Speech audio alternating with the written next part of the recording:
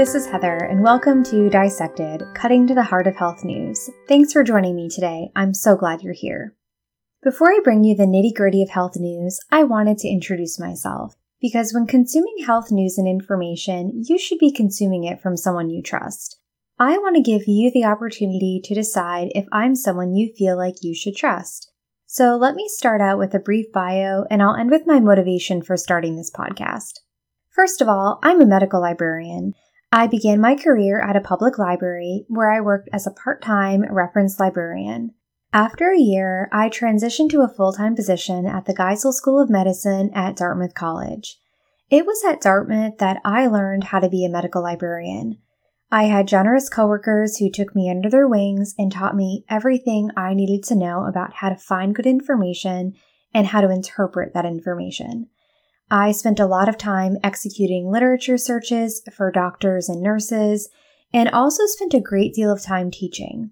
I taught medical students, public health students, nurses, physicians, and patients how to find and interpret the best information available. Essentially, I helped to find and dissect articles for a living. In October of 2018, after many years of wanting to pursue a degree in health sciences, I began a master's program in infectious diseases from the London School of Hygiene and Tropical Medicine. In that program, I learned how to carry out and interpret basic biostatistical tests. I also learned about epidemiology, methods to control infectious diseases, why water and sanitation are important, especially in developing countries, everything I've ever wanted to know about tuberculosis, and so much more, including the detailed ins and outs of research methods. And just a note about the infectious disease stuff, I love it, but I promise not to let infectious diseases dominate the show. I do know that there's more to life than bacteria, parasitic worms, and viruses. So anyway, like a well-written research article, one of my strengths is an awareness of my limitations. When I don't know the answer to something, I'm likely to say, I don't know how to answer that, let me look it up. Or I'll track down an expert. Speaking of experts, on this show, I'll be connecting with doctors, pharmacists, registered dietitians, PhD-level researchers, and anyone else qualified to discuss topics I'm not qualified to touch. I should note that when I connect with the experts, I'll ensure that they have no conflicts of interest around the topic we're discussing. That means if we're talking about a new drug or a medical device, that person will not have received any funding from the company that manufactured the drug or the medical device we're talking about. So why did I start this podcast? What's in it for me? Well, for starters, my antidote to burnout is creativity. I work in a corporate job that I enjoy, but as any creative person working in a non-creative role knows, it's important to find a creative outlet outside of work. And no, my company doesn't influence anything I say here, and I receive no financial or in-kind contributions from them related to the development of this podcast.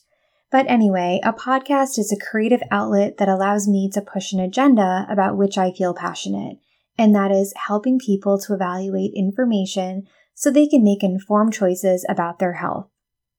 From the time I was in library school, and yes, that's a real thing, it's like business school but for librarians, and we earn master's degrees at the end, I've been passionate about connecting everyday people to the best information about their health. I've led training sessions designed to help patients with Parkinson's disease understand the quality of research around cannabis use for their condition. I've helped a woman make sense of her lab results. I've hand-delivered articles about a new diagnosis to a patient's hospital room.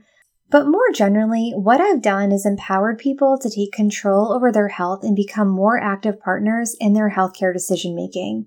For some people, I've armed them with the tools to look at news articles shared on Facebook and think, who wrote this? What was their motive? Does this even apply to me? Essentially, this toolbox prevented them from clicking on a news story and taking the story at face value without critically thinking about the contents of the article. Okay, so you know who I am professionally, but you may want to know who I am outside the hours of 9 to 5. Well, I have a golden retriever named Bella and tender memories of a golden named Bentley. I'm a pre-pandemic bread maker and have mastered the art of the panned loaf, which I maintain makes the very best sandwiches. I love trips to the coast and all things related to the ocean. I have a deep love for space and aerospace engineering, and I'm an avid recycler. Let's just say that if you live at my house and you try to put an egg carton in the trash, it will not end well. So now I want to hand it back to you. Am I someone you wish to spend time with once a week to get your health news from? If so, listen on. Let me teach you a little bit about a world that can sometimes feel confusing and overwhelming. I cannot wait to empower you.